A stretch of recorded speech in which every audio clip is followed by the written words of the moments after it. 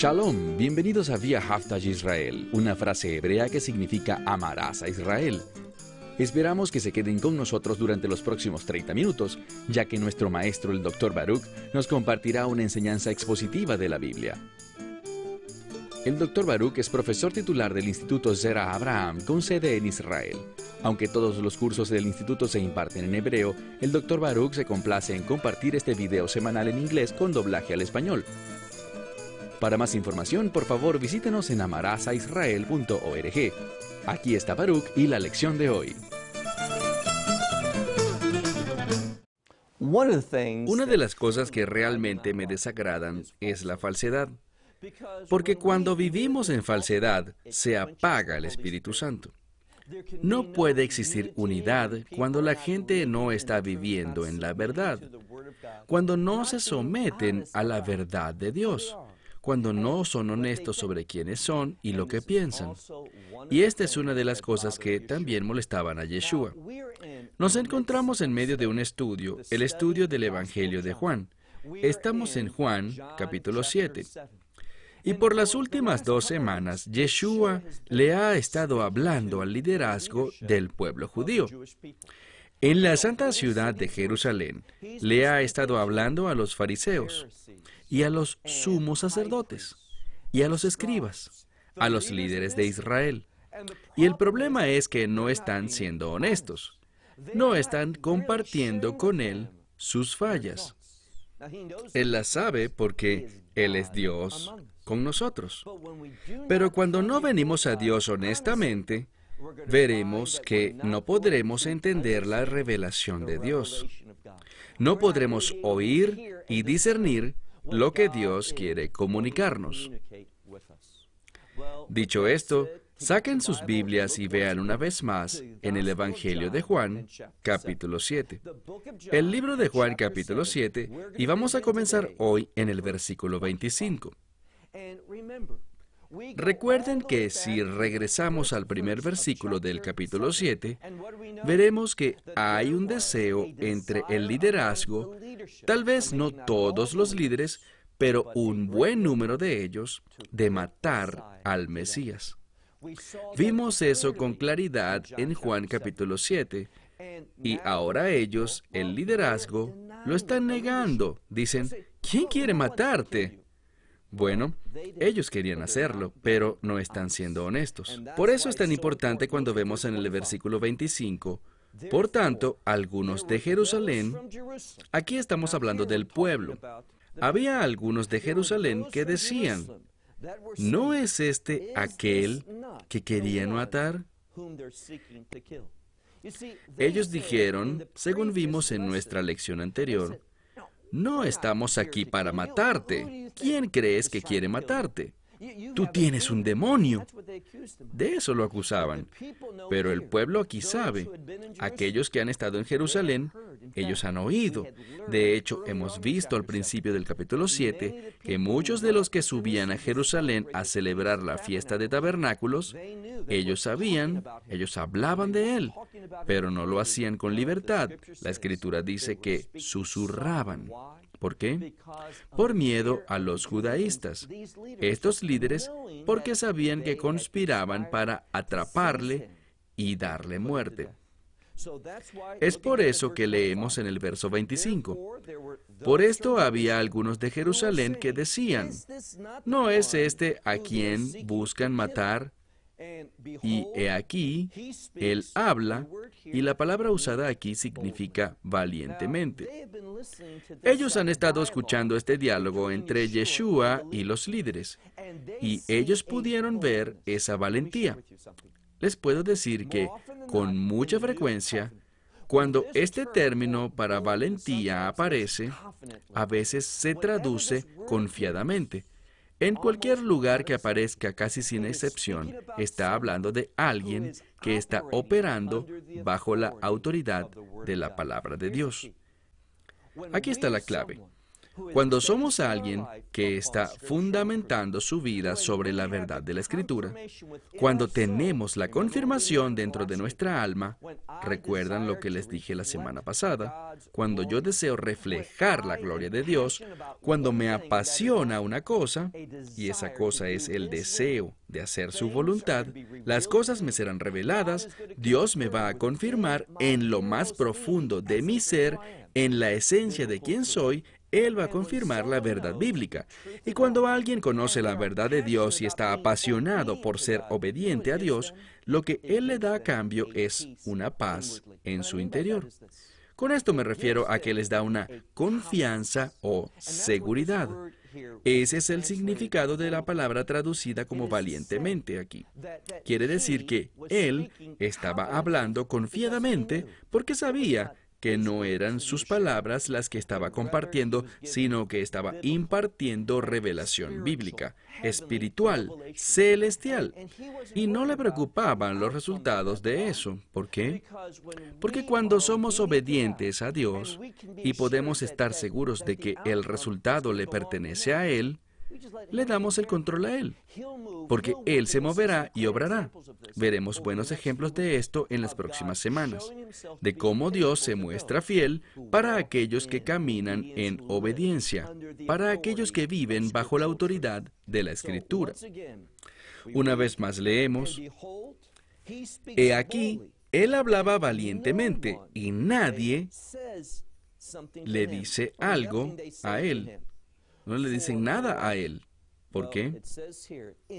¿Acaso los líderes saben que este en verdad es el Mesías? Esto es lo que nos dice este verso. Porque Él está hablando de tal forma y el pueblo sabía algo. Todo comienza con una clave hermenéutica muy importante que no deben pasar por algo. Me refiero a una clave que nos ayuda a interpretar la Escritura. Lo que encontramos aquí es que es mencionado este deseo, este plan, esta conspiración para matarlo. Y el pueblo sabía eso, y ahora ven a esos líderes casi que retractándose, diciendo, eso no es verdad, nunca tuvimos ese plan, no queremos hacerte nada. Sabían que estaban mintiendo. Y lo que la multitud, el grupo de personas, no los líderes, decía. ¿Qué decían? Tal vez han cambiado, pero todos sabían que estaban buscándolo durante esa fiesta para poder echarle mano y llevarlo al juicio para ejecutarlo. Y ahora aquí está hablando valientemente delante de ellos. ¿Qué pasó? Esto es lo que nos dice la Escritura. Tal vez llegaron a la conclusión de que este realmente es el Mesías. Pero esto sabemos. Y están confundidos. Dicen, ¿es este el Mesías? ¿A esa conclusión han llegado los líderes? Pero hay algo que no entienden, y es esto. Pero sabemos de dónde viene este, y aquí este se refiere a Yeshua. Sabemos de dónde viene él. En el mismo pasaje dice, pero cuando el Mesías venga, no lo sabremos. Es decir, que nadie sabrá de dónde viene. ¿Es eso verdad? Aquí está el problema. Esto es lo que se le ha enseñado a la gente y se sigue enseñando hoy, y me refiero a que si le preguntan a cualquier rabino ortodoxo de dónde vendrá el Mesías, su respuesta será, Él simplemente aparecerá. Él vendrá de los cielos, pero simplemente aparecerá. No conocemos su origen, simplemente se manifestará repentinamente. Pero aquí está el problema. ¿Es eso lo que la Escritura dice del Mesías proféticamente? La respuesta es no. Y veremos que la palabra de Dios confirma eso. Insisto, lo que la Escritura nos muestra, y de hecho en muchos textos de Juan capítulo 7 y también en Juan capítulo 8, veremos que hay una deficiencia de conocimiento de revelación bíblica entre el pueblo y hasta entre los líderes. Ellos se han apartado de las Escrituras y han abrazado estas enseñanzas que hemos mencionado. Las tradiciones de los ancianos. Ellos pasan más tiempo leyendo estos textos que la palabra de Dios. Por eso encontramos aquí, vean nuevamente, el verso 27. Pero de este conocemos de dónde viene. Pero cuando venga el Mesías, nadie sabrá de dónde es. Yeshua está a punto de comenzar a hablar, y él va a aclarar este asunto. Y eso es lo que Yeshua hace a lo largo de los 4 evangelios. Él aclara la verdad, es decir, que confronta las interpretaciones equivocadas, las percepciones erróneas que tiene la gente. Y él hace eso a través de revelar la realidad de las Escrituras. Veamos el versículo 28. Por esto Yeshua alzó la voz en el templo diciendo, y yo los conozco, y ustedes conocen de dónde vengo. Yo no he venido de mi propia cuenta, pero en verdad, aquel que me envió, ¿qué nos vuelve a decir? Que Él está bajo autoridad. Él es aquel que está bajo la autoridad de su Padre Celestial. De allí viene Él, pero lo va a aclarar en unos minutos, verso 28. Por esto Yeshua alzó la voz en el templo mientras enseñaba, diciendo, y yo los conozco. Perdón, ustedes me conocen y conocen de dónde vengo. Y no he venido de mi propia cuenta, pero aquel que es verdadero, hablando de Dios, aquel que es verdadero me ha enviado. Porque ustedes no lo conocen, pero yo lo conozco. Esto es lo que trata de comunicar. Debido a que ellos no conocen a Dios íntimamente, están confundidos acerca de Yeshua. Este es el principio que necesitamos entender. También nos fue enseñado claramente en Juan capítulo 5, y este es el principio. Para poder conocer a Dios, debes conocer a Yeshua. Pero si conoces la verdad bíblica acerca de Dios, lo que la revelación de la Escritura dice, entonces podrás discernir al Mesías y a través de eso conocerás a Dios. Aquí nos describe cuál es el problema, verso 29. Yo lo conozco a Él y de Él yo soy. Entonces está haciendo esta conexión entre Él y Dios el Padre. Y dice aquí, y Él es quien me envió. Cuando ellos dicen, no entendemos quién eres, Él les responde, yo soy aquel que está bajo la autoridad de Dios. Yo soy aquel que ha sido enviado por el Padre Celestial, pero porque ustedes no tienen el entendimiento apropiado de Dios, están confundidos acerca de mí. Continuamos y dice, por eso ellos buscaban, algunos de ellos entendían la conexión que estaba haciendo Él. Me refiero a la unidad, esta intimidad entre Dios el Padre y Dios el Hijo. Ellos sabían que Él les estaba hablando de su divinidad, y por eso noten lo que dice. Por eso, ellos buscaban poner las manos sobre Él. Eso es lo que querían hacer, pero ninguno pudo echarle mano. ¿Por qué? Porque su hora no había llegado aún. Verso 31. Ahora, en este capítulo vemos que hay un gran resentimiento hacia Yeshua entre los líderes, pero también vemos en este capítulo a la multitud. Y la multitud está escuchando esta revelación. Ellos están escuchando lo que está diciendo, está viendo cómo habla Él. ¿Cuál es el resultado? Veamos el verso 31. Leemos. Y muchos de la multitud creyeron en Él. Y decían que cuando venga el Mesías, hará más señales que las que ha hecho este ya. Entonces, el punto es este. Ellos han visto y entienden que Él ha hecho señales y maravillas. Y ahora escuchan sus enseñanzas y han llegado a la conclusión, el pueblo, no el liderazgo, han llegado a la conclusión que este en verdad es el Mesías. Ellos decían, Él ha hecho milagros, Y ahora escuchamos su enseñanza, su valentía, su seguridad, el hecho de que está bajo autoridad. Y ellos han descifrado esta frase. Aquel que me envió, que es Dios, y que Él se ha enviado significa que Él es el Mesías. Vemos nuevamente en el verso 31. Y muchos de la multitud creyeron en Él y decían que cuando venga el Mesías, hará más señales de las que éste ya ha hecho. Seguimos leyendo. Y los fariseos, que escucharon a la multitud murmurando acerca de Él, dice, murmurando estas cosas acerca de Él, ¿qué ocurrió? Sigamos leyendo. Dice, y los fariseos y el sumo sacerdote enviaron a los oficiales. Esta palabra es importante. Esta palabra para oficiales aparecerá más adelante en el Evangelio de Juan. De hecho, en todos los evangelios, en relación con el arresto de Yeshua en el huerto de Getsemaní. Y a lo que esto se refiere es a un grupo de oficiales, yo diría que son oficiales militares, que fueron puestos bajo la autoridad del Sanedrín. Y esto es lo que vemos aquí. Veamos nuevamente en el versículo 32. Cuando los fariseos escucharon a la multitud murmurando, no solo ellos lo oyeron, también lo oyó el sumo sacerdote. Ellos enviaron este batallón, estos oficiales, estos servidores para poder atraparlo.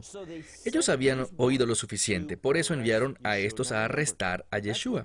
Recuerden que eso es lo que querían hacer, querían arrestarlo y ejecutarlo. Pero noten el resultado en el versículo 33. Por tanto, Yeshua les dijo, por un poco más de tiempo estaré con ustedes. Después iré a aquel que me envió, y ustedes me buscarán, pero no me encontrarán. Y donde yo estoy, ustedes no podrán venir. Estas fueron palabras únicas. Dice, solo por un poco más estaré con ustedes. Después iré a un lugar al que ustedes no podrán venir. Estos oficiales, estos servidores, escucharon esto y entendieron que algo muy singular estaba pasando. Ellos entendieron algo extraordinario acerca de la identidad del Mesías, que Él era alguien enviado por Dios y que tenía un propósito. Y vamos a descubrir que ellos no querían ser obstáculo para este propósito. Y veremos por qué. Sigamos leyendo. Verso 35, donde yo estoy, ustedes no podrán estar. Por esto, los judaístas se preguntaban, ¿a dónde está a punto de ir este que no lo podremos encontrar?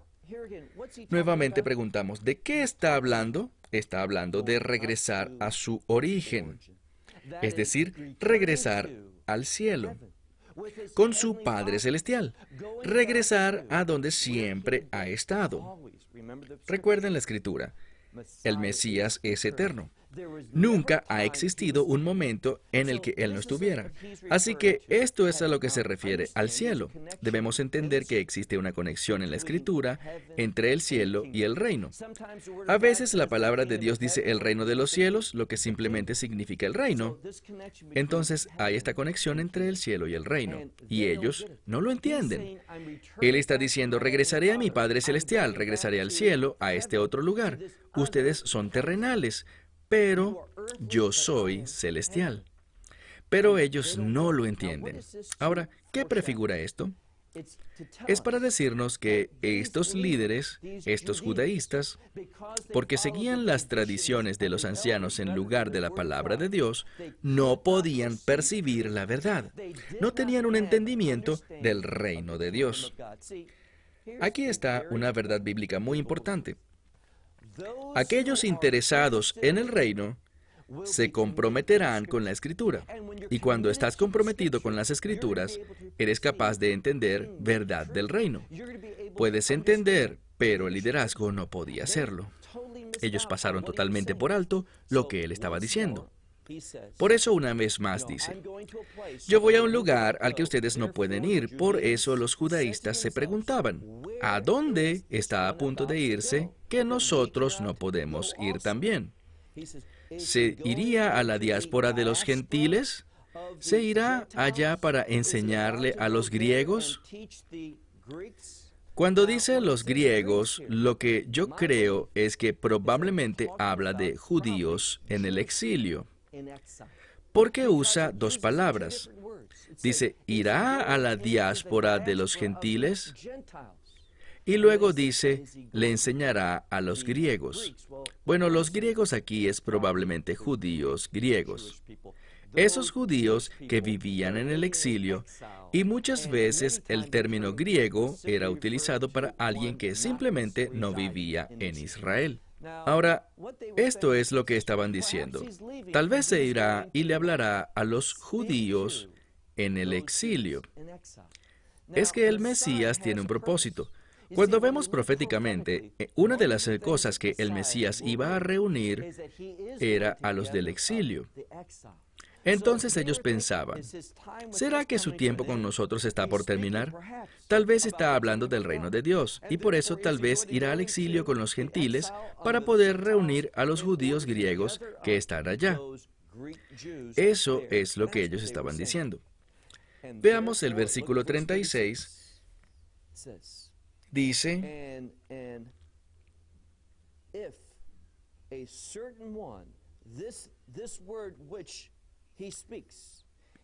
esta palabra que él dijo, si me buscan, lo que dice aquí es de vital importancia. Dice, ¿qué significa la palabra que dijo, me buscarán y no me encontrarán, y donde yo estoy, ustedes no pueden venir?